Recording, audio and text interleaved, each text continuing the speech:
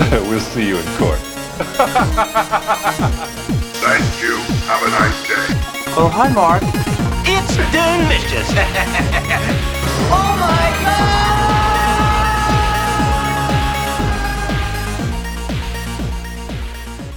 Hello and welcome to episode 10 of the Big Fat Cult Movie Podcast. My name is Chris Mayo. I'm a comedian, a writer, an actor, and a lover and appreciator of weird and wonderful films.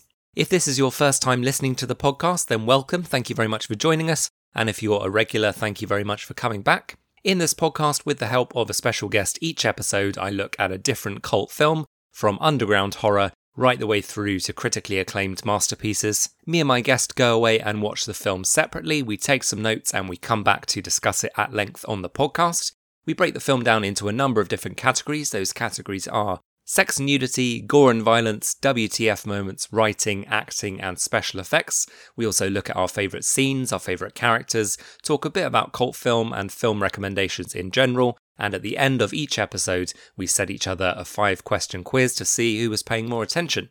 It's a really fun podcast with some excellent guests talking about some brilliant and sometimes questionable films. So if that sounds like your kind of thing, then please do subscribe if you haven't done already. We're on Apple Podcasts, Spotify, SoundCloud, and various other platforms. If you have time to leave us a nice review on Apple Podcasts, that would be really appreciated. And if you would like to follow us or get in contact on Twitter, you can do. We're at Big Fat Cult, and I'm Chris_Mayo, and all the information is available in the description below as well.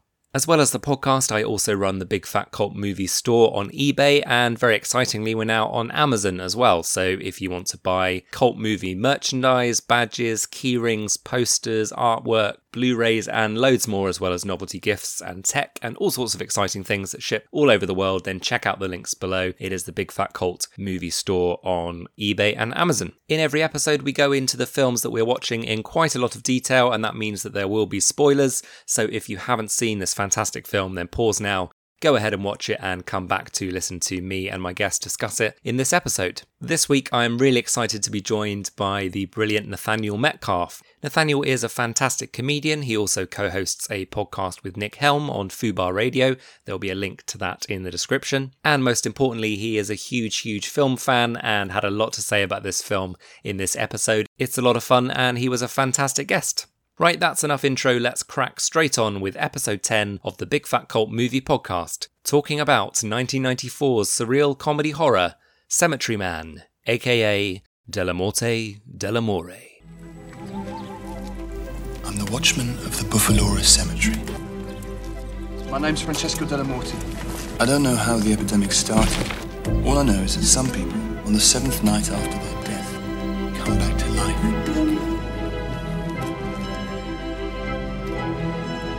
Is it true what they say, that the dead come back to life here at night? With your consent, I'd like to marry Nagy. Not as long, dear, as I've got a breath in my body.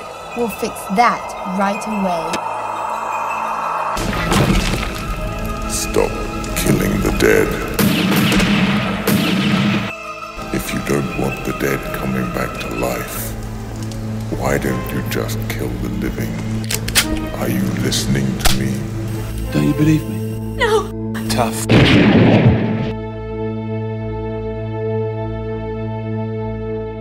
Hey Nat, welcome to the podcast. Thank you for joining me. Have you been watching a lot of films? Do you know what? I think I've watched fewer than I normally would. I normally watch loads. I think because I've had an enforced downtime, I would feel that unless I try and be more productive, I will hate myself at the end of it. So I think I've deliberately tried not to watch too much because I can get sucked into a hole just watching things. Yeah, I've gone with the old creative loophole, make a podcast about watching films. Now I have to watch the films. But you watch a lot of films in general, right? Yeah, I do. And all kinds. I like everything, I think. I watch films just because I think they'll be interesting, knowing they won't be good. Do you have a favourite genre? I really like sort of old 60s and 70s British horror films, I think. Nice, yeah. A lot of that stuff's like comfort food. Yeah. So I'll watch stuff like that I know won't be good necessarily. Or I will love it, but I know they're films that I can't out recommend to people. Yeah. I couldn't say, for hand on heart, this is a good film, you'll like it. But I can also say, I think it's brilliant. Yeah, I think that covers most of the films that I'm covering in this podcast. What are your favourite cult films? Do you have like a go-to? The thing that immediately sprung to mind, which almost seems appropriate, would be something like Faster Pussycat Kill Kill or something like that. I watched that for the first time recently, actually. Was it what you expected? I don't really know what I expected. Right. I expected something a bit more extreme, maybe, because it's a classic, and I've heard the title, and just the title sounds like it's going to be, a kill a minute, and it's going to be. But yeah, it was fun, but it wasn't quite the gore or the sex fest that I thought maybe it was going to be. No, I think that's partly one of the things I really like about it. I think it's not really what you initially expect to see, but I think it's something that pays off again and again on repeated viewings. I think it becomes a real... It's a mood, I think, that film is, that I think's really good. Yeah, I think a lot of these films, when I've gone back to watch them a second or third time in some cases, I've enjoyed them more because the initial shock viewing or the initial fun viewing is kind of out the way, and then I can actually work out if I actually like it and what makes it, different to other films and what makes it fit within cult cinema. But was that 60s? Yeah, 60s, I think it's 66, somewhere around there. Yeah, there's a lot of films around that period, which like a lot of the cult films I watched, I couldn't really place them within a certain time periods because like the 60s was actually quite shocking. Some of the stuff I watched Blood Feast. Have you heard of Blood Feast? Oh yeah, I know. I've not seen it. Film, yeah, I've never seen it. Which is supposedly one of the first slasher films because it's got people being cut up and dismembered, and it's quite grim and gory. But then some of the more modern ones haven't been quite as out there and seem a bit more dated. So yeah, it's interesting. And this was 1994, which it feels a lot older than that. Yeah, it does. I think I will get onto the specifics in a bit, but I think it's the dubbing in sort of the weird off-dubbing Italian horror genre in general feels quite dated. So when I found out this was 94, and then I think released in America in 96, but it was, it feels quite of its time, but not when it actually came out. Yes. So the film we're talking about today is Cemetery Man, or let me get it the right way around. So we're talking about Cemetery Man from 1994, or Della Morte Dell'Amore. Had you heard of this film before I sent you the list? Yeah, and it's been a film that I have wanted to see for probably about 20 years. I don't remember it coming out at all. Yeah. I don't know if it had much of a release in the UK at the time. And at the time, I would have been going to see films all the time, but it didn't ring any bells. I actually found that I'd bought it on DVD years ago. Oh, okay. And it must have been at a time that I've got an American DVD of it, and it must have just been at a time when I wasn't able to play it on something. Because I've never watched it. Just before we started, I thought, where is that? And as I turned around, I saw it on a shelf. So I can show you. I came to it, I think, because I used to work in a comic book shop for years and years. Okay. And Dylan Dog, as lots of Italian people would always ask for, was a big Italian comic that was printed in the States probably in the late 90s. Okay. And it was something that, and then immediately fell out of print, but it was something that Italian customers had always come in asking for it because it's such a huge comic book there. Okay. And I remember finding out that, they did a film of it with Rupert Everett. And I really liked the comic. The comic was great. Okay. It always intrigued me from that point on. So it's been something, like there are many films, that I have been waiting to see for years and years and years. Yeah. And never had the excuse, really. Yeah, until a podcast episode happened to come along. Yeah. I'll give a little bit of info about the film. So, it's released in 1994. It's a comedy horror directed by Michele Soavi, who also directed Stage Fright. Have you seen Stage Fright? No, I haven't seen Stage Fright. That is very good. It's another Giallo-esque horror about a group of theatre students or theatre performers who are sort of trapped in a theatre and a serial killer starts picking them off. Of course. But with really sort of, over-the-top music. And the serial killer is dressed in a giant owl costume. He's got a giant owl head on. I think I've seen something of this. Yeah, it rings a bell. I've seen a really film good of fun. his called The Church, I've seen. Okay, yeah. I think it was produced by Dario Argento. And I think he's got something to do with it. Was he like an assistant of or something? So Metcalfe Soavi. There's going to be pronunciation issues throughout this. Yeah, so he has worked with Dario Argento on a number of films as assistant, as in various guises. It's like an adaptation of like a M.R. James story, but it's very loose, and it's and I'll probably refer to that later as I refer to this. 'Cause this was. I was pleasantly surprised, I'll say, but carry on. Well, usually I read out the synopsis, and the only synopsis that IMDb has given is a cemetery man must kill the dead a second time when they become zombies. And that is the entire plot of the film, apparently. Stars Rupert Everett, which was a bit of surprise casting for me, if I'm honest. I believe that the character in the comics, Dylan Dog, is based on him, right? Yeah. Because I don't really know Rupert Everett from much other than he's sort of this quintessential British actor who pops up in things and is very charming and very distinctively recognisable, but I hadn't actually seen him in much. So when he popped up in this, I was like, oh, okay. Considering it's an Italian film and it's dubbed into, or some of it's dubbed into English, and it's an interesting mix, but it works, weirdly. What were your initial thoughts having watched it for the first time? I want to say pleasantly surprised. And I think when I initially, obviously 10 years ago, I bought the DVD assuming I'd liked it. I think in the intervening time, I'd started to imagine it's probably not very good. And I would say The Church wasn't very good. Okay. So it hadn't really endeared me to Michele Soavi. Soavi, yeah. Sorry. I beg your pardon. This might happen a lot. I might call him Michele because he's, I feel like we're friends now. I think on IMDb for Stage Fright, he's listed as Michael Soavi. So that feels a bit too Brexity for me. I don't know if I want to go the full hog and just go Michael. Mike S. Mike. Mickey. Yeah. I was really pleasantly surprised. I think over the years I'd heard it mentioned and I'd heard it was liked. And I really liked it. I enjoyed it even more the second time round. It's kind of got a bit of everything, really. It's the archetypal Italian horror zombies with comedy and sex and lots of gore and good music and but is quite playful and doesn't stick to the usual form as well. Yeah. I watch a lot, I realised. I do watch a lot of Italian movies. I like a lot of spaghetti westerns and especially kind of B movies and giallos and things. I realise I do watch a lot more than I think I do.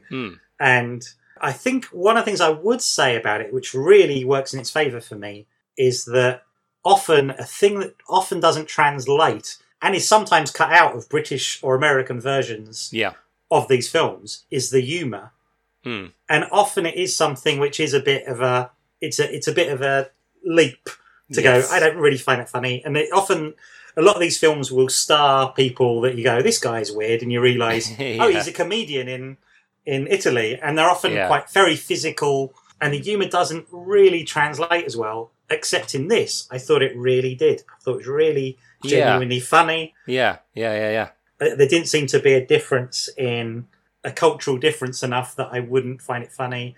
All the humour seemed to hit home, I think. But I think it was perhaps more extreme than would be tasteful. Yeah. In more mainstream kind of US or British movies. Yeah, well, I think that's why it feels a bit more dated as well, because there's a lot of stuff where you're like, oh, that's a little bit iffy, or that's a little bit an unusual character choice. So that dates it by a good extra 10 years, I think. Yeah. Yeah, and just the style of the cinematography and the gore and everything, it feels quite dated, but in almost like it's a pastiche of that kind of and film. I wonder if it's it's in the 90s, but I wonder if there was an element of it where he was trying to make a more sort of 70s era movie or something, which is harder to tell when you're then watching it with 25 years difference.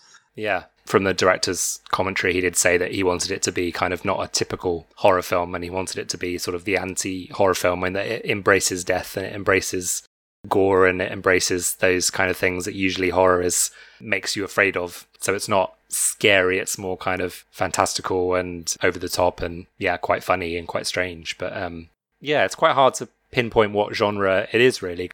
Quite a lot of different things. Yes. I laughed a lot, I gasped, I thought bits were really gross and unexpected. Some really brutal bits in there, and then some very funny bits. It's kind of more that it's a tone, isn't it? It's not so much like it doesn't feel like a horror movie. No, it's sort of a comedy. It's funny, but it's more like it's strange, and it sort of picks its own. It sort of seems to exist in its own genre a bit. It's not quite.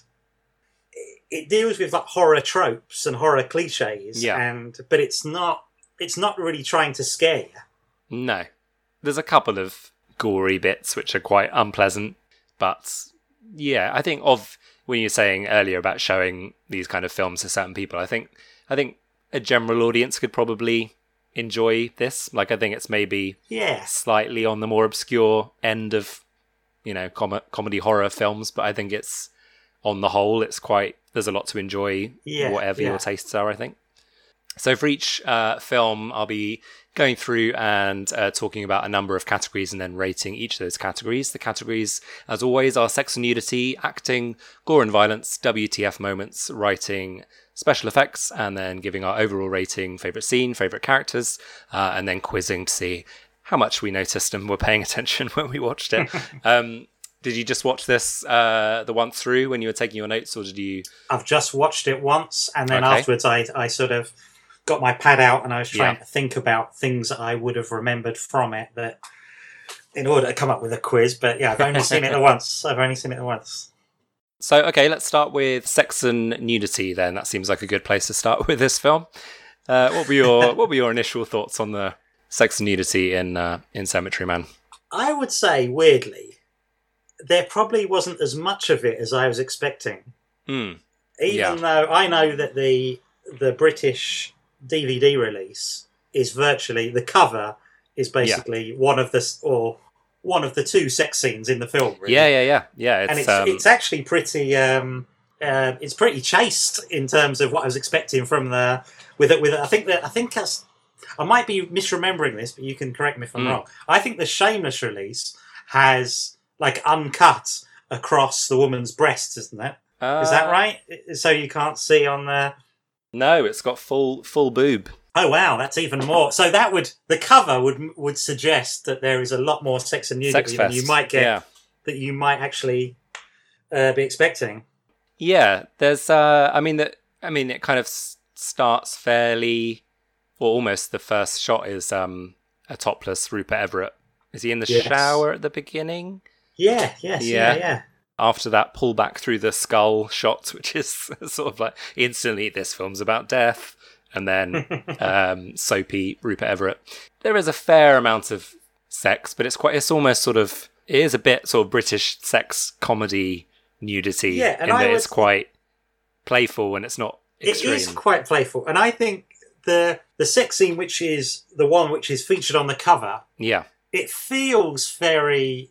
Now, I think with 25 years distance, it feels quite stylish and stylized. Yeah. And I wondered at the time, but what it reminded me of most was the sex in it is almost like, it doesn't look like sex. It's very... No, it's almost choreographed. Choreographed. Yeah. But also in that way that I would associate with Channel 5 films in the 90s and sort of very sort of softcore. There'll be a certain age of man or woman in the UK that will fondly remember the 11 p.m. Channel 5 erotic thrillers.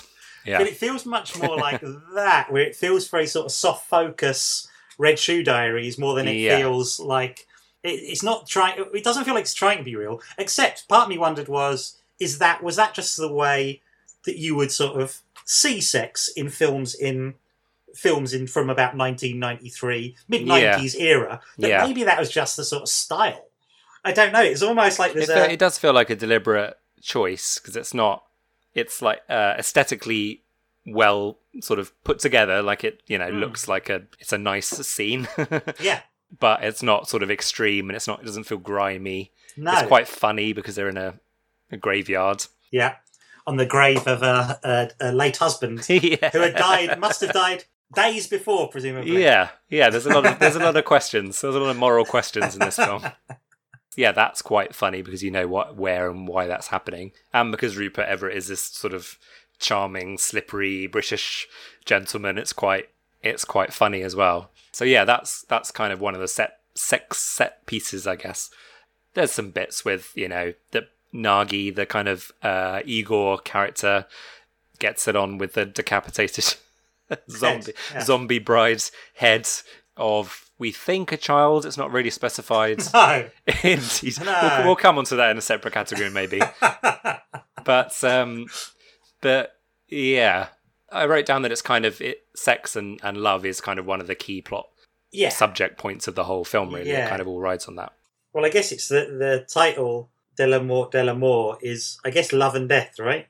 Like the Woody Allen film. Yes. I guess. Yeah. It's like, but quite different. If you're a Woody Allen fan, it's probably not what you're expecting. It's not it's not a remake. No. But yeah, there's lots of kind of erotic imagery. There's lots of casual nudity. There's lots it seems to just sort of happen. It's kind of, I feel like it wants to be quite sexy. Yeah.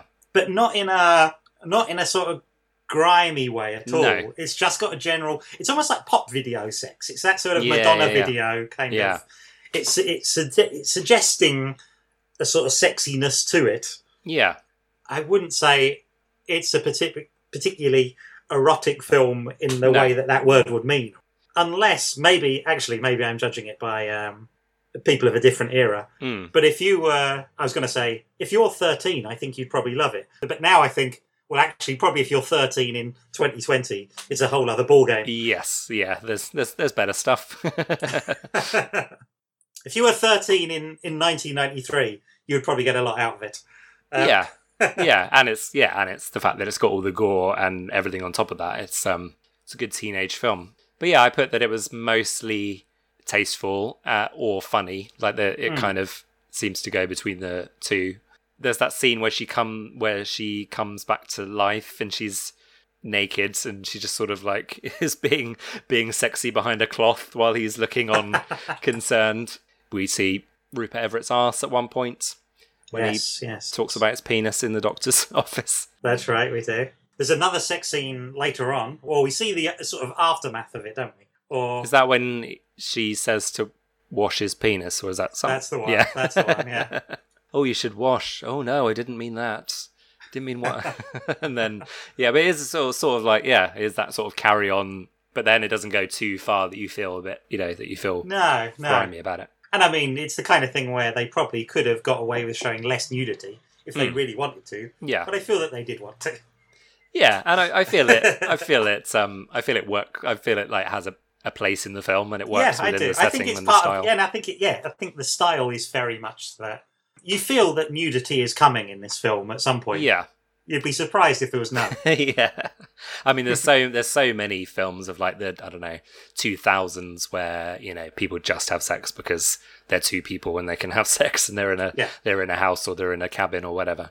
Yeah, this feels like it has an integral. Well, the whole thing is about his failed life, really, in all respects. But I thought it was handled well, and I thought it was. It looked good, and some bits were funny, and some bits were sexy, and some bits were ridiculous, like naked zombie people, and all that kind of stuff. So yeah, I thought overall it's pretty decent. It was good. I mean, it's almost hard to judge it in terms of score as what are we hoping for?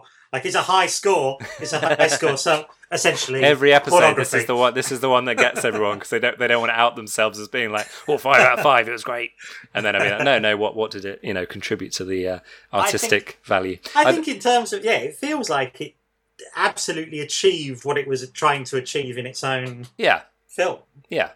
In which case, it's almost like by that degree, you'd go, well, I guess that's like a 5. It doesn't feel like. Yeah. Yeah, I went 4 out of 5 because I thought it was dealt with well. It wasn't excessive. It wasn't distasteful. It was the right amount of what it did. If it wasn't there, you probably wouldn't miss it. But I think it being in the film, it works. And yeah. So I went 4. I'll probably go 4 as well. I think there's probably odd shots where you might go, you could deem it gratuitous, but I think it's all part of I think it kind of is what it is. It feels like it would have felt weird without it. Also, the fact that it's not really, it doesn't feel like it's in a real world as well. Like it's quite fantastical, much, and it's quite, the morality of the film doesn't really sit with what would be expected in our world, you know.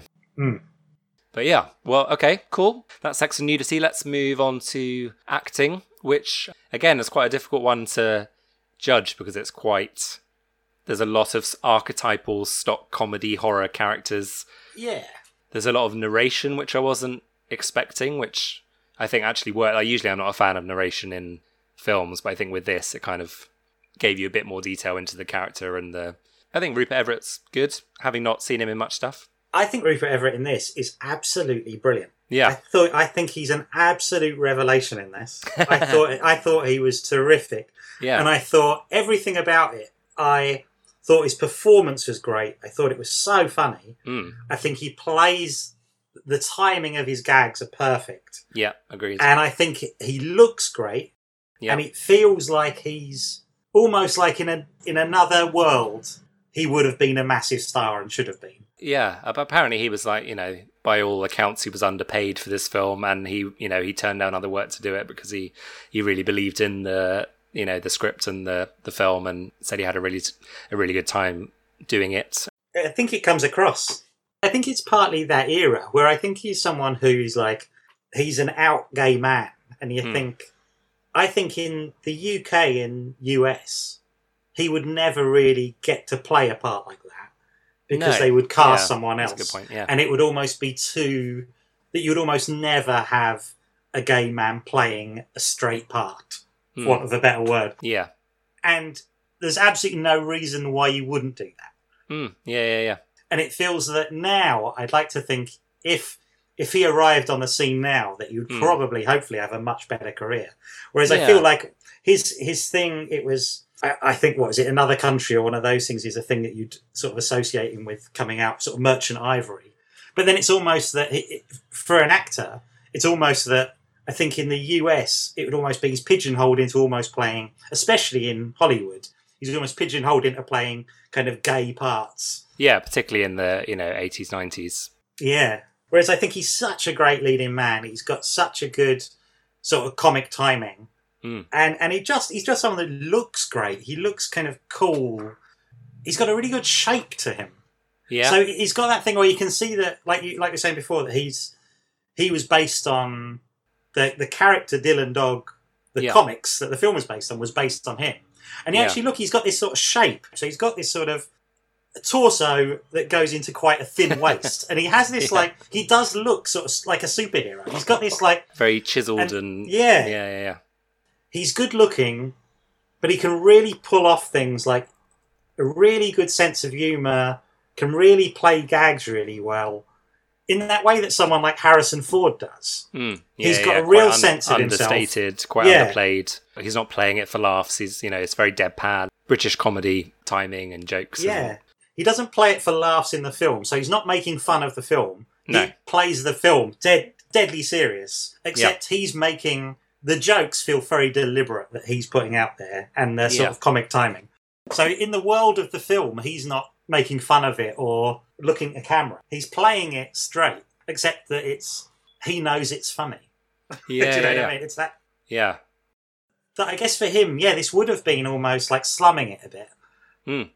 Certainly, even from the sort of 60s and 70s onwards, Italian movies would always have like an American or sometimes British star that they would kind of import anyway. Yeah. And again, I guess because he was the inspiration for the look of Dylan Dog. Perfect. He's perfect. Absolutely casting, perfect casting. Yeah. And completely pulls it off. And I think it really would have suffered. I can't think of anyone that could have done it better. I think he was brilliant. It kind of reminded me a bit of like a deadpan Bruce Campbell from from Evil Dead. That kind of interesting, chiseled look, very powerful on the screen. But the Evil Dead trilogy is probably the closest thing in tone to people listening that I could think of to compare this film to. Yeah, Bruce Campbell's a very good comparison because Bruce Campbell's he's so the chiseled leading man, but he's also almost making fun of that archetype within there. Yeah. And when when people have tried to cast him as, well, why can't this guy just be a leading man? It almost feels that he's slightly undermining it all the time. So it doesn't quite work. And Rupert Everett's got something similar in this, but it just made me think, like, I think this is in a way, the performance that Rupert Everett should be remembered for. Yeah. By coming on and just being like, this is great. It would feel like if this was an early film for him, it would feel so star-making to me. He feels like an absolute movie star. Yeah, I mean, I don't know if this does have, a big fan base. Like, I know from what I've read, people that have seen it absolutely love it, but I don't know, in the realms of cult film or just cinema in general, if this has a big, universal fan base or appeal. But I think it's a really good example of a cult film. Like, it's But yeah, no, I thought he was very good. And then you have, like, almost everyone else is a sort of horror trope character. Like, you've got the inept police chief. I thought he was great. I didn't make a note of his name. And again, was really good at, like I say, there is often this sort of disparity, I think, in, like, culturally, I think, when watching Italian movies, where I sometimes think the humour feels slightly at odds with what I'm used to. Yes. And again, the police chief was someone else who I thought really nailed all the kind of gags and things. And I thought for such a small part, and some throwaway lines. Yeah. There's every chance that were I to watch bits of this film out of context, I would be going, the acting in this film is atrocious. It's almost like it's acting proof, I think, this film. I think it's some of the performances are probably like, I would say are quite bad. Except it totally works. Like, that's the context it's almost expects it to. Yeah. And it almost adds to how funny it is, or adds to the... And I think there's a disparity again, that I think Rupert Everett holds this film together so much that him acting against someone who perhaps isn't really delivering the goods only adds to how good he is. Yeah. And therefore they are, that he's almost acting to how... Yeah. Good zombie acting, of course. The the zombies are all pulling their weight.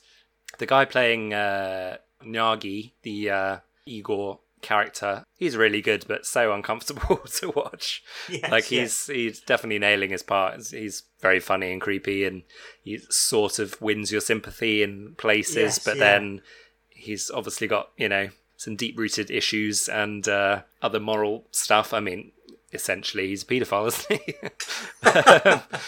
Well, it's sort of it's vague enough that you can go, is he? Yeah. It's certainly, there seems to be enough stuff they seem to make a point of mentioning how young, even though they don't specify how young the head is of the girl he... the daughter of the mayor. Yeah, except they do just keep saying, she's young. And you go, there's one bit where he says she's a child, and then he sort of makes a noise, because he only makes noises throughout this film, and then he has one line at the end. And I guess the implication is that he's, got some learning difficulty, or that he's not grown up. He is himself troubled or struggling. A child in his own, which is also one of those things which hasn't dated well. No, but I think partly that's the joke, or meant to be the joke, right? That he's not really an adult. I'm not sure. Yeah, it's a bit that's the only kind of bit that took me out of it a little bit, because I was trying to work out what the justification was for his backstory, and it wasn't really explored, so they couldn't quite. And they were sort of making you laugh at their daughter's stuff with the him throwing up on her because he fancies her. And interestingly, in the commentary, they actually mention South Park as a reference. Not as a reference, but they say that of course, there's many comedy characters where like even in South Park, there's a boy who throws up on girls that he fancies. And I just thought, wow, I never thought South Park would make its way into an Italian Blu-ray commentary. But I think that's a justification. I think it's aged poorly. But I think in my head, that was where you're kind of meant to go with it in your head. I think. That he's essentially a child in an adult's body. Yes. And the fact that we don't really know why he lives with Francesco, which is Rupert Everett's character. We don't know really what their relationship is, other than he's sort of like a father figure to him. He works at the cemetery, doesn't he? as a gravedigger who gets given sort of sweets and chocolate if he does a good job. And he walks around with a very sharp shovel, which you assume is to remove the heads from zombies. Or Yes. It's certainly the implication that that's what they're partners in zombie killing. And Yeah. There's a lot of questions about Nagi's character. And then Anna Fulci or Anna Fulci, who plays the lady, I think she's listed as on IMDb, where she plays sort of, is it three characters? Which took me a while actually to figure out what was going on there. I'm not sure I did figure it out, other than I assume she's almost like this representative. Yeah. She's almost like all women to Francesco, right? Yeah. Yeah, her character is just called She. Right. Okay. So she plays 3 or 4 kind of key women, 3 I think, in the film. And it's a strange idea that it's like she's the only woman that he could possibly be in love with. Yeah. Except she's also, even within the context of the film, which probably takes place over a couple of weeks. Yeah. He meets 3 women who all look the same that he's all in love with. He's all in. Yeah. But she's very good because initially she comes across as very wooden and very stilted, but you sort of forget you're watching the same person when the different characters come up. She is very leading lady in an Italian horror film. Yes, performance. She does. She kind of has, and her look is very Italian. She reminded me of Ornella Muti, who's in Flash Gordon. Do you know who's her look is very to the point where they almost look like they could be related. So I think it's a look, I think, that she's got that feels almost very Italian, or feels like very glamorous, very sort of neutral. Yes, yeah. Quite intense features with everything else, everyone else being quite animated and quite over the top. Yeah. Sort of those 2 being Rupert Everett and Anna Fulci being quite deadpan and kind of makes sense with everything else that's going on. Yeah. And I thought the old lady was very funny, who just sort of pops up every now and then and has a little cameo and makes a little comment. Yeah, her character isn't really explained, but I thought she was quite funny. I don't really think within this film there's a weak link, really. No. And if there is, it's all totally makes sense. There's the girl who, again, if you haven't seen it, this is a great description of a thing that happened in the film, but the girl who is in love with the sort of zombie biker teenager. Do you mean the daughter of the mayor, or do you mean the one who sort of launches herself onto the... who launches herself. Yeah. I would say, in any other film, you would go, she's a terrible actress. Yeah, no, but in this film, take me with you. Yeah. But I would say in this, it absolutely works. Yeah. It's almost like it's so big. Like the idea of anyone trying to do a subtle performance in this film would be wrong. Yeah. You've done it wrong. And I think it makes it's a completely acting proof. I think everyone is great. I love I thought, and even that people that I think often suffer, I think supporting characters, in fact, in Italy, you often get very good supporting characters, but there is often weak links within it, I'd say. Totally. And I didn't have that here. I really liked people I thought might not do very well or might not do well acting opposite Rupert Everett seemed to do very well. There was lots of really funny kind of cameos and the police chief especially and Rupert Everett. I thought were and kind of they worked very well together, and it felt like when they did do a gag, all the gags landed. Yeah, no, absolutely. A lot of the jokes or punchlines they just didn't see coming. They just sort of appeared out of, they're quite throwaway lines and they're quite unexpected. So, yeah, there were moments where I just laughed out loud, fully not expecting what was going to happen. Yeah, I've gone 3.5 out of 5, I think, as I usually do. Well, bumped my score up to 4 because I think there's not really... You can't be amazing in this film because of the parameters of the film. Like you can't, I think Rupert Everett is great, but no one is gonna, kind of deliver a towering. I think I'd go a 5. Wow. Because I loved Rupert Everett. I thought he was an absolute revelation. Yeah. I thought he was so good in it. Plus, like I say, it was hard to, if you assume everything's perfect until it stops being so, and you take points away. Yeah. Then for me it's like a 5 because it's like I could be really picky and say I think technically that's not good acting, but I just think like in the context of it, I loved it. Okay, no, first 5 of the film, Very good, very good. I'm going to stick at my 4. I'm going to be the slightly bad cop who knocks it down 1 point. Okay, well, let's move on to gore and violence then, of which there is plenty. There is plenty. But in a weird way, it's not. It is the sort of perfect film for a 13-year-old. Yeah. There's nothing in it which is really disturbing. The closest you get to it is, again, that very Italian zombie, neck-tearing, biting, yes. And maybe I've just seen too many of those films that I'm no longer disgusted by it. Yeah. And there's lots of sort of zombie bites in arms that are nasty, I guess, but it feels almost... I think if you were 12 or 13, you would get a lot out of this, and it wouldn't... I don't think any of it would stay with you or disturb you in that way. Tell you what, you say that, the only bit that properly shocked me was the bus crash going over the girl's head and just squashing it like a grapefruit. That was the only bit where I was so caught up in the style of the film, and then saw that she gets hit by the bus and there's a blood spray, and I was like, oh, okay, that's gross. And then her full head just gets completely crushed, and then they go flying off a cliff. This is the kind of thing that makes me think I'd fail the psychopath test. But I think for me, that was one of the bigger laughs. We've all got our angles on things. That scene in particular, I found really funny because I really liked how much it escalated. Yeah, it was like the beginning of Casualty. Yeah, when you just get it was just that. Yeah. Okay, this is what's going. Okay, I see where it's almost like no, everyone has to die. Yeah, no one's getting out of this. Yeah, well, there's a biker gang that seems their only purpose seems to be sort of pricks basically, and then get killed off entirely. And then the bus of scouts.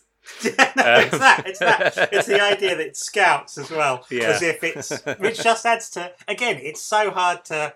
At no point could you think this film takes itself seriously. No, just by how much it's kind of. It might as well have been dogs. A bus of dogs or old people. It's like, but a bus of scouts. But then there's that shot of the horse just looking bemused, like in between all this carnage that's gone on. There's just a horse that looks to camera like, oh, another day in the countryside. But I kind of laugh shocked, but I definitely wasn't expecting a full bus to drive over her head, and then the bus go flying off the cliff. So that was unexpected and gory.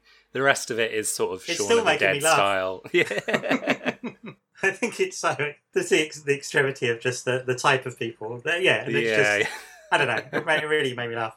Yeah, I just said that there was a lot of it. There's loads of zombies being shot in the head, and the scene in the hospital with where he just starts shooting people, and then he goes on a rampage and starts shooting people as well. Quite inventive zombie deaths, I thought. Like they die in lots of interesting ways. Like at the beginning, he gets the crucifix through the head.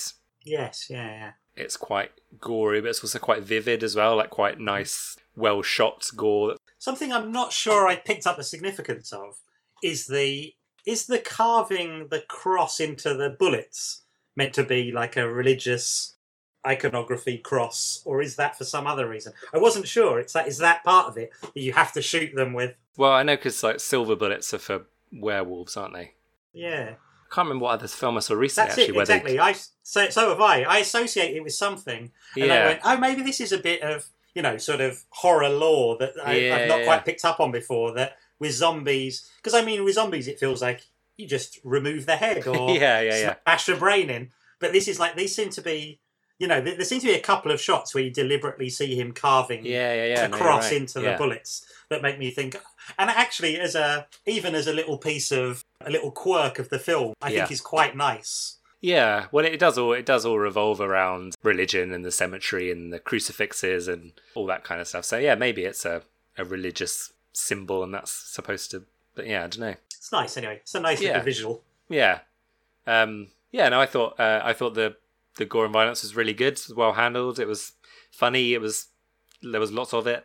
I think it all looked good, and and there wasn't really any of it. There's a shot maybe of one of the disembodied headshots of the mayor's daughter. Yeah, you occasionally see it, and I don't think you're maybe meant to take as much notice of it as I did, where it is like, that does look very dummyish at this point. Yeah, one of the scouts as well has clearly been replaced, one frame too long with a dummy that's slightly sinking in the face. But yeah. And apart from that, the special effects are like very well handled, and nothing looks silly or took me out of the film at all. Yeah. But I would weirdly say that even though the gore is in it, it's present and it's well handled. If that's what you're judging it on, I would say, yeah, really high score. Yeah. But I'd almost feel that if you're coming into this film as like a gore fan, you might be a bit disappointed. I keep going back to it, but it almost feels like this film almost feels like a bit of a primer. If you're trying to get into this stuff as a youngster, this would be a good like, you can watch for this gateway one, drug. Yeah. Yeah. And I think similarly with the gore, I don't think there's anything in it that would really disturb or nothing too over the top. I mean, the whole film's over the top. But... Yeah. Nothing, horrific.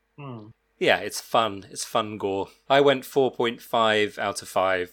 I thought it was inventive, and I thought it was paced well. I didn't think it was too excessive, and it was just the right amount of interesting. And yeah, I mean, the film surprised me in general, and there were quite a few moments of gore, like the bus crash and bits and bobs where I didn't see it coming, and I thought it was done very well. I might go 3 just because of that. Really, that it's not super gore. If you were a gore fan and that's what you came to it for, I don't think you would go away going, "Oh, well, I got my fill." I think you would have. It would have entertained you, but you wouldn't have too much story, too much other stuff going on.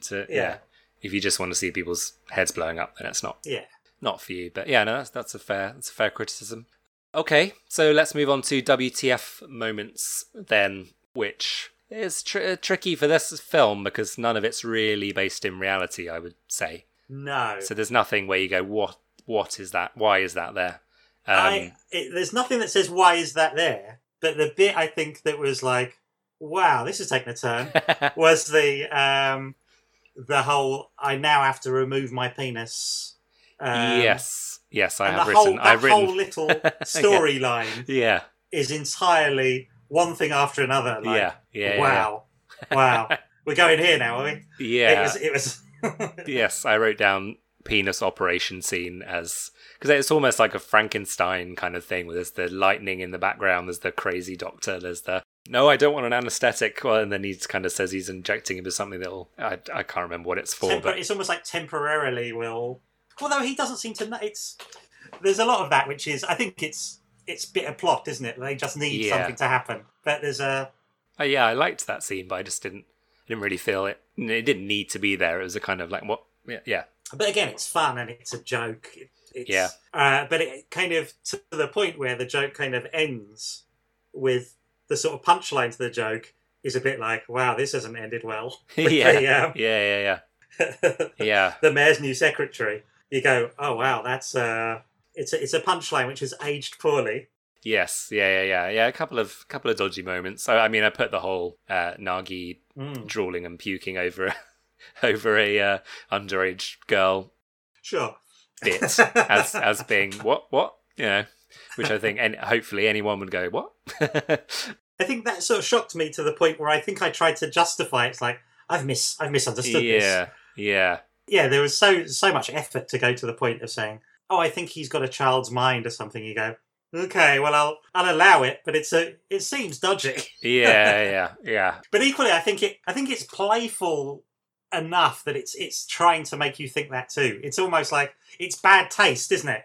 The way to think about it is almost that it's quite a bad taste movie in that regard. Yes. That it wants you to be shocked. It knows it is. It knows it's in bad taste. And it's sort of slightly willing the audience to kind of come along with it. And I guess like a John Waters film or something, it's got that sort of we know this is bad taste. We know you shouldn't be laughing at this, but this is the joke. The hospital shootout scene as well. There's no real justification for why he does that. He just shoots a nun and then shoots a nurse, and then there's that weird moment where sort of the camera goes above the hospital scene and it's almost like it's just done on a sound stage, and you just see the sort of black void and then the hospital from above, which is... There's a lot of... Actually, the cinematography is really interesting and really inventive, and there's some really cool different shots, which I think, again, make this film.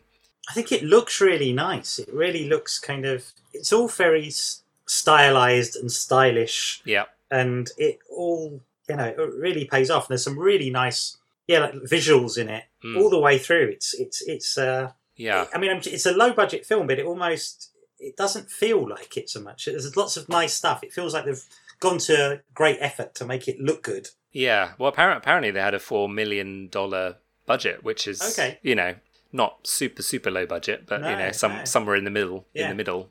But I think they had to self-produce because they just wanted to get it made, and they put their own money into the film, basically. It's all on the screen. Kind of, it really shows off well. Yeah. And I guess that's the other thing about it. It doesn't necessarily feel like it doesn't have that negative side of watching a lot of kind of low budget films. It feels like it's good. It doesn't have any of those negative... Yeah, if they had another $10 million, I don't think they would have changed the film that they were making, really. They may have just CGI'd out the strings on that's a WTF. The worst one, which you may not have seen in the first viewing, is when Nyagi is obsessing over the mayor's daughter, and he pukes on her, and the camera pulls back very suddenly. You can see the cameraman's feet sat on a chair. You can see him he's sat his full feet. On a trolley which has just been pulled backwards, and the camera pans down, and for about a second you just see the cameraman's feet. I was like, I didn't see that the first time because I was so focusing on what was going on, but I was like, they've made such a detailed film, and then they just didn't notice that shot. And then the firefly things flying around on the kind of weird fire balls that you can see the strings. Probably not helped by the Blu-ray release, where you can definitely see every little detail, but it gives it a bit of charm as well. In the director's commentary, they were just like, "Yeah, we know the strings were there, but we didn't care." And I guess most people only ever see films once, don't they? Yeah, exactly. So it's probably unlikely to, I'd happily watch this again. Yeah, that's not the thing you're looking for, but now you know it's there. Go back and look out for the cameraman's feet.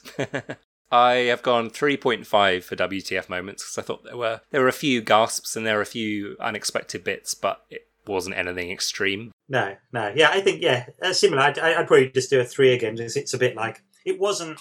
I think I was expecting more, that there would be another... There would almost be a few more moments like that. I think the reason they stand out is because there's not a lot of them. Yeah. Okay, that's cool. So let's move on to writing. So this covers everything from the script to the characters, structure, story. What did you think?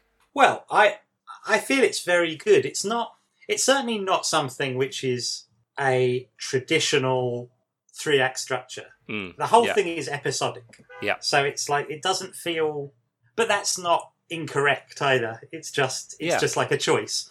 And there is an element to it where it's a bit like, this happens, and then this happens, and then this happens. Yeah. It doesn't feel like, and to the point where when the ending comes, it's like, and that's the ending.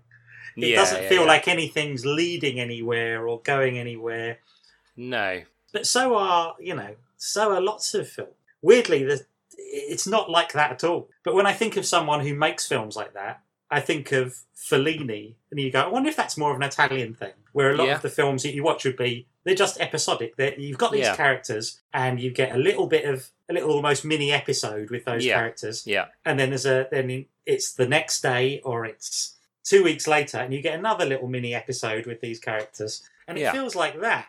Like there is definitely a through line of, it does, you can go from A to B to C to D, and there's something about it, but it doesn't feel like it feels like if you were one of those people who really examines screenplays to be sort of super, you would hate it. Except it doesn't have to be like that. Yeah, it doesn't follow the usual expectations. Yeah.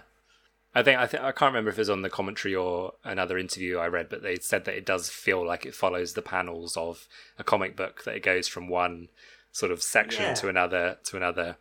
Yeah. It was also based on a novel or a story, or... Yeah, I was trying to figure out, because what I think it is, I think it's the writer of the comics, and I think he might be doing, is trying to do a novel based on the characters he created, but not saying it's those characters.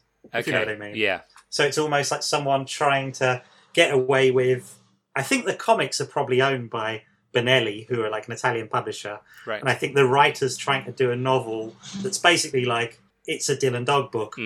Unofficially. Unofficially. Yeah. But it is. Yeah. You know. And it's sort of a bit like Scott Pilgrim with Edgar Wright's kind of style of sort of flicking backwards and forwards between different characters coming in and out, and it being very sort of cartoonish. And I think a lot of the ways, I don't know how they're published in Italy, but I could imagine them serialised, perhaps in a magazine with lots of different other strips and things. So you'd only get like, you might get 5 pages and then it's continued next week or whatever. And if it's like that, you can sort of see it in that way, that it would be episodic if indeed that's how they're published. I'm not sure, but that would make sense. You don't really get much backstory to anything that's going on. There's no explanation for the zombies, why they come back to life after 7 days, and what how it started, how it finishes. They also don't seem that concerned, so I'm guessing it's been going on for a while. Yeah, I like all that. I really like that it's like an open secret. Yeah. I really like that idea that he's saying, well, this is ridiculous now. Yeah. Like, it's all of the dead essentially come back to life within 7 days. And so it's his job to make sure that the dead that come back to life are made dead again. And that's his job and Nagi's job. And when he starts going to the police and the authorities, they kind of all know it's true, and it's a little bit hushed up, and it's this sort of, it's just a quirk, and they half acknowledge it, that they all know that does happen. Yeah. But it's almost just his job.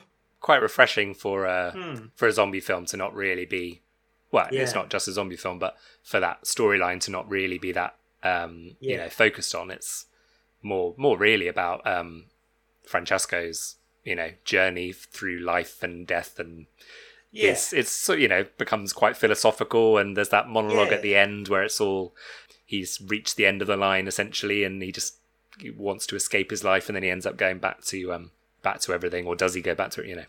I think, and it feels like I think there's a lot more I didn't get from first viewing, but I think there's probably a lot more, even thinking back on it, that you can go, oh, that's obviously like a metaphor for this, and that's obviously represents this and that. Yeah. That I didn't get on first viewing, but even thinking back on it, you think, oh, I think that's quite a nice idea. And also, it's his job to, you've got this thing of like returning zombies, things going back from the dead, and you've got these women who are different women, but seem to just keep reappearing. Yeah, sort of haunting him, And although it's not really made explicit in the film, and maybe this is perhaps putting too much of a 21st century look at it, but it does suggest a man who has very strange and weird attitude to women.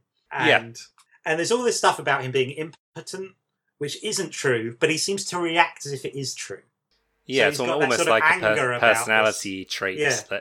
And the women seem to be interested by that, and one of them actually encourages that as a So it does feel like there's something that there's another. It felt if you really wanted to write an essay on it, you could. Yeah. And there's a lot in that someone who is and even there's the bit with we were talking earlier about when he gets or when he goes to have his penis removed. The doctor even suggests that this isn't something that's going to be permanent, although he leaves assuming it's permanent. And the next bit is sort of this idea that I can't believe it. Now I can't even have sex. Except it's not suggest. So it does suggest that there's something. Again, I might be reading too much into this, but it does suggest that there is something psychological about his sort of impotency and how much it is real and isn't. And maybe he kind of is as well. And again, it's that sort of it's that thing people often say, don't they, about like that impotency manifesting itself in someone who shoots people and sticks things into people and suppressing things. And, but also he's not like in the sex scenes. He's never really that bothered about the fact that he's having sex with beautiful women. Like he seems quite. Apart from after he takes the drugs, that couple are very sweaty, and they look. She says all the drugs are clearly working and all that sort of thing. But earlier on, he just sort of takes it as like, oh, it's another thing that's happening in my day. He's very attracted to the women, but he also seems like it's kind of part and parcel of his life, his lifestyle. But I thought his character was really well written, really well-rounded and, has some really good lines, and almost like a kind of film noir character with the voiceover and I really liked that. Like I was saying about the police chief, I think the gags are quite well dissembled amongst the rest of the cast. It's not like it's not just him. A lot of the people who in quite small parts have are nice little characters, even if they're small. They're kind of nice little.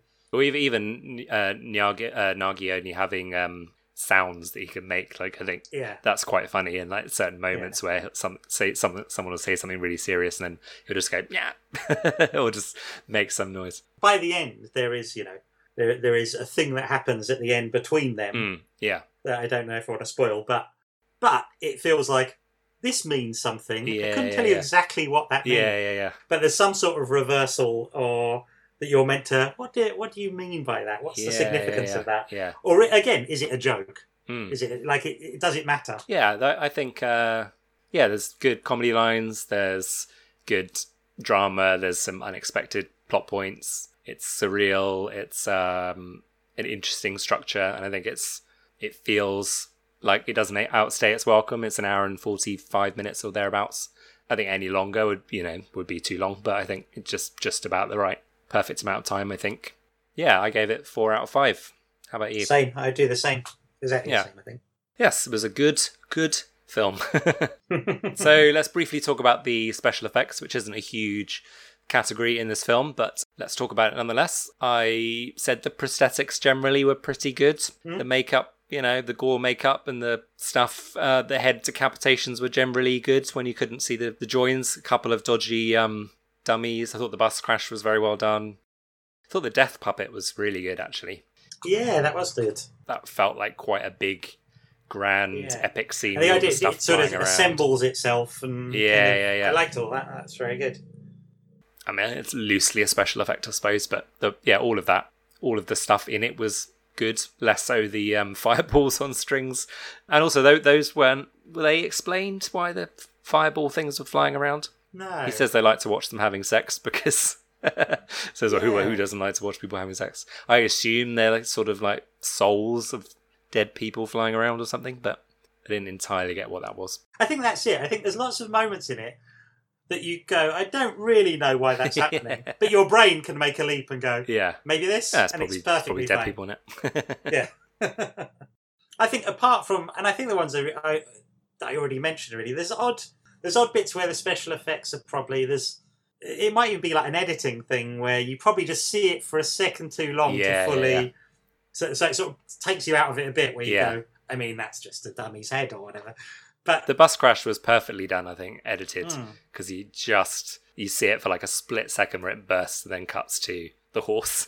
Yeah, but I mean, that stuff's such a balancing act to get it and to cut at just the right moment. That your brain doesn't quite register what you're seeing or whatever. And there's perhaps a couple of moments where it falls short. Yeah. But no more than I would expect to see, and probably far fewer than I usually see in a film like this. Yeah, for this kind of film, there's a lot less seams that can be spotted and a lot... Yeah, you're not laughing at the ineptness of the effects. And it really works, and I think more and more it's nicer to see physical effects.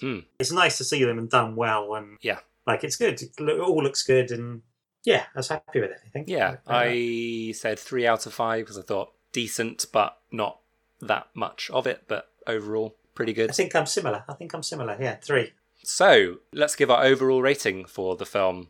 Firstly, what was your initial expectation? Did it live up to that expectation? And then what would you give it out of 5? I'd heard it was good.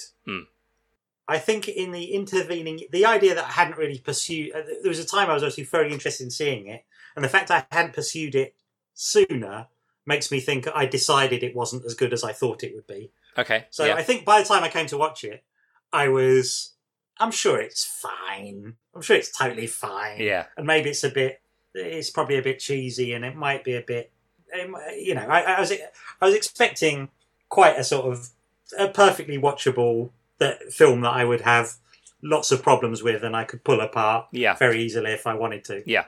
And it was much, much better than I was expecting. Yeah, I think it's really good.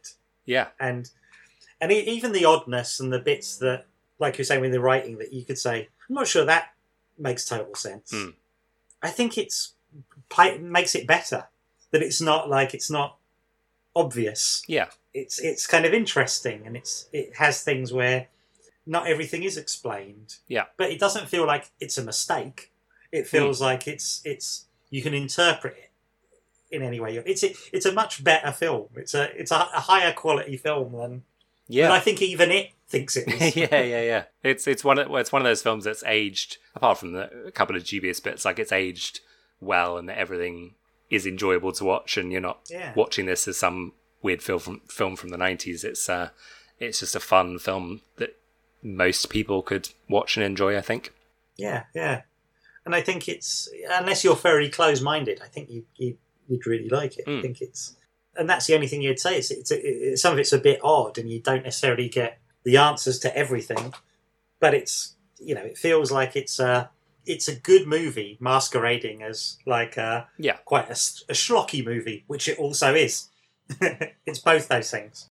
So what would your rating out of 5 be? I think a 4, like a really solid 4. Yeah, I agree. I went 4 as well.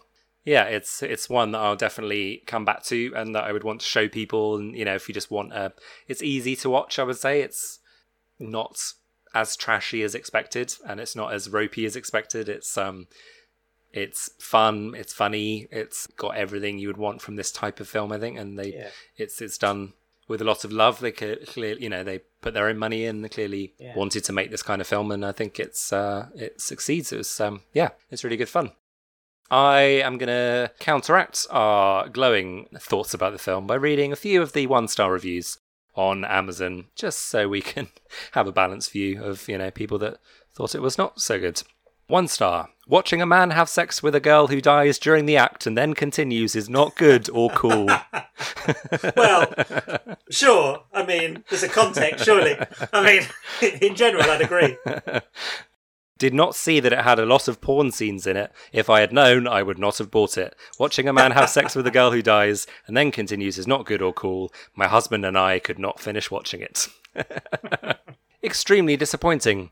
All of these positive reviews calling this the greatest movie of all time are way off base.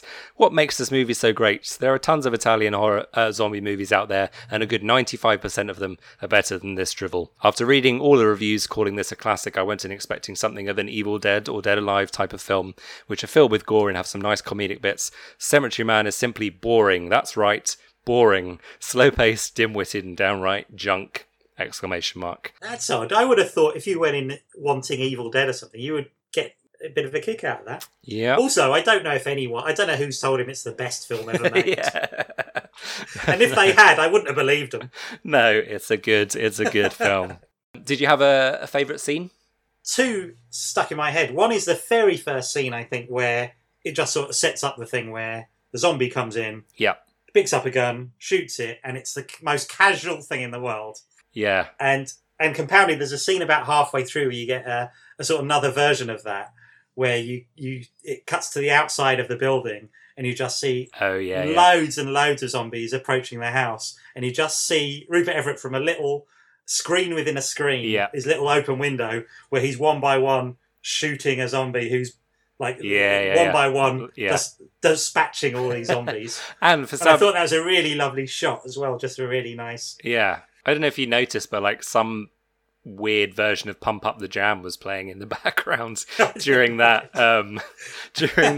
It's like the rhythm or the melody of Pump Up the Jam with some slightly different lyrics, and I was like, okay, that's interesting. But that was a good scene. I loved the hospital scenes, both the weird penis operation scene and the nuns and the nurses coming in and him just callously shooting them, and that feels like it's like an American Psycho moment, where it's like that feels like it could be in his head, and he's just gone mad. And also it's the bit where the police chief refuses to believe he's responsible for it, even though he's kind of confessing, and they say, you won't believe what's happened. He's like, I did it. It is. It's very American Psycho, isn't it? It's that. Yeah, it's like, is that happening? I hadn't put those two things together, but yeah, absolutely.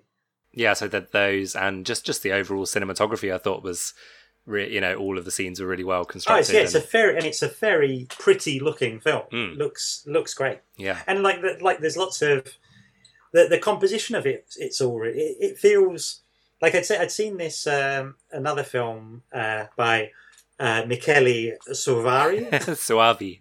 Soavi. Yes. And I wasn't impressed by that at all. Okay. And this I thought was great. I just think, and it's so sort of stylish. And had I seen this first, I'd probably have spent too much money and bought a bunch of them. Yeah. But yeah, this was great. How about favourite character or characters? Oh, it does have to be Francesco, I think. Yeah. It's still like... I thought Rupert Everett playing him was so super cool. I thought he was great. I think he's terrific in it. Yeah. Yeah, I said Francesco and Zombie Scouts. I enjoyed them. Although one thing that really creeped me out was the way that their teeth gnashed together. The sound, the overly loud sound of their teeth chattering as zombies. Not a fan. Not a fan of that.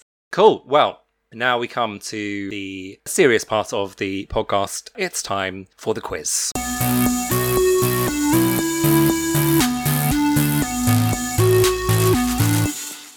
Would you like to ask your questions first, or would you like to answer first?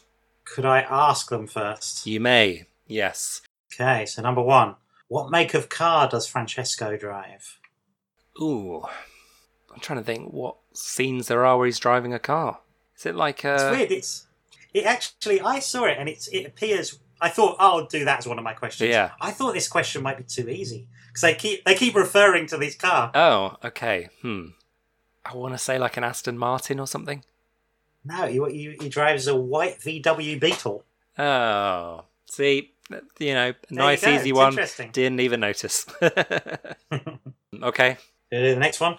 What food is Nagi regularly seen eating? Spaghetti. Spaghetti. Yes, with banana at one point, and like hunks of bread. Yeah. Okay, well that's good. I pay attention to food and not cars. That makes sense. What is the name that Francesco gives to the zombies? Returners. Yeah. What is the name of the Italian town in the film? Ooh, I briefly thought of that and I was like, nah, he won't say that. that won't come up. It's like, oh god, it begins with B. It's like Belovia. It's called Bufalora. Oh, so close. And finally, what does Francesco say his mother's name is? Oh, Delamore. Yeah. Yay, 3 out of 5. Average. I don't think I'd be surprised if I get 3, but we'll see. Well, we didn't have any of the same questions, so that's always good. Okay.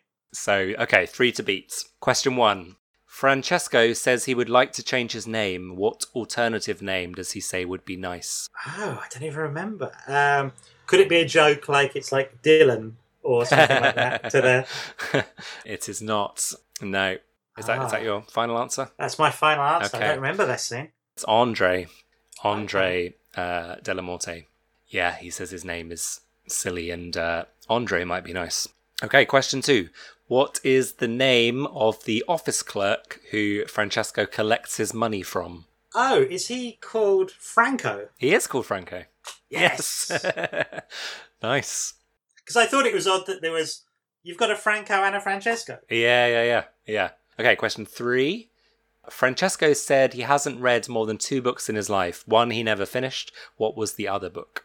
Gosh, what would it be? I sort of vaguely remember this as well. It does ring a bell. I don't know, the Bible. Close. It was the phone book. Of course it is. I thought it's such a throwaway line, but I thought there's funny. those scenes though, isn't it, where he crosses out names of people as they're dying. Oh yeah. His favourite, which is a good joke. I think that's really funny. That he's constantly updating the phone book. Yeah. So you've got to get these next 2 questions right to tie. Oh, come on. Okay, question 4. What medical complaint is Francesco rumoured to suffer from? Impotence. Correct. Yes. Yes. It could go either way. Question 5. What is thrown out of the car window at the end of the film? Well, it is the kind of the final scene as they're driving to the final destination. Something is thrown out of the window. Is it his gum? It's not. Oh. I'm sorry to say, it's the key. The key are you sorry to say, or are you delighted? I'm delighted. Victory has. I've claimed victory once more. It's been about 50-50 with winning these quizzes or not. So okay, gradually clawing my way up. Do you have any recommendations for other films that people might like to check out if they liked this film? Well, yeah, again, things like Evil Dead would be the things that kind of jump to mind. Yep. And I know there is a Dylan Dog movie that I've not seen that came out a couple of years ago. I don't know what it's like. Okay. But I think it's with Brandon Routh. Who's the guy who's Superman. Oh, right. I know he did so that was like an official adaptation, but I've not seen it. Okay. But I'd kind of recommend those movies. The comics are a bit more, they're less poetic in a way. And the things that they remind you of, the comics are most like something like another comic of would be something like Hellboy. They're much more, he's investigating more sort of paranormal stuff. So it's much more in that vein. So I guess the sort of Hellboy movies would probably be some sort of similar things to the comics. But again, this film is something else. It's a bit more... Yeah. It's like... It's undefinable. Yeah. And where can people find out about you, about your stuff, any projects, or where you'll be updating your things? I would say if you enjoy this podcast, you'll probably enjoy the radio show that me and Nick Helm do, which is on Fubar Radio, but also comes out as a podcast. I think usually every Monday. And usually, even though it's not necessarily about films, all we really do is talk about films nice. that we've seen that week. And I think if you enjoy this, you'll get a kick out of that.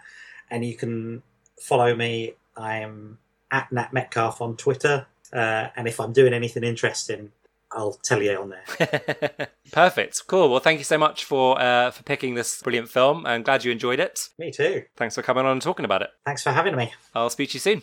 Take care, man. Cheers. Bye. Okay, and that was episode 10 of the Big Fat Cult Movie Podcast. I hope you enjoyed it. Thank you very much for tuning in. If this was your first time listening to the show, then please do subscribe and check out the other episodes so far. And if you're a regular listener, thank you very much for coming back and supporting the show. I really appreciate it. Don't forget to check out the Big Fat Cult store on eBay and Amazon. There are links in the description below. Or if you have time to leave us a nice 5-star rating or review on Apple Podcasts, that would be fantastic. As always, do let me know your thoughts on the film or the episode on Twitter at BigFatCult, and you can also tweet me at Chris_Mayo. And if you have any suggestions for future films or guests, then I would love to hear them. Do send them my way. But for now, that is all from me, so thank you very much for listening to another episode of the Big Fat Cult Movie Podcast. I've been Chris Mayo. Keep watching weird and wonderful films, and I will see you in the next episode very soon. Thank you very much. Goodbye.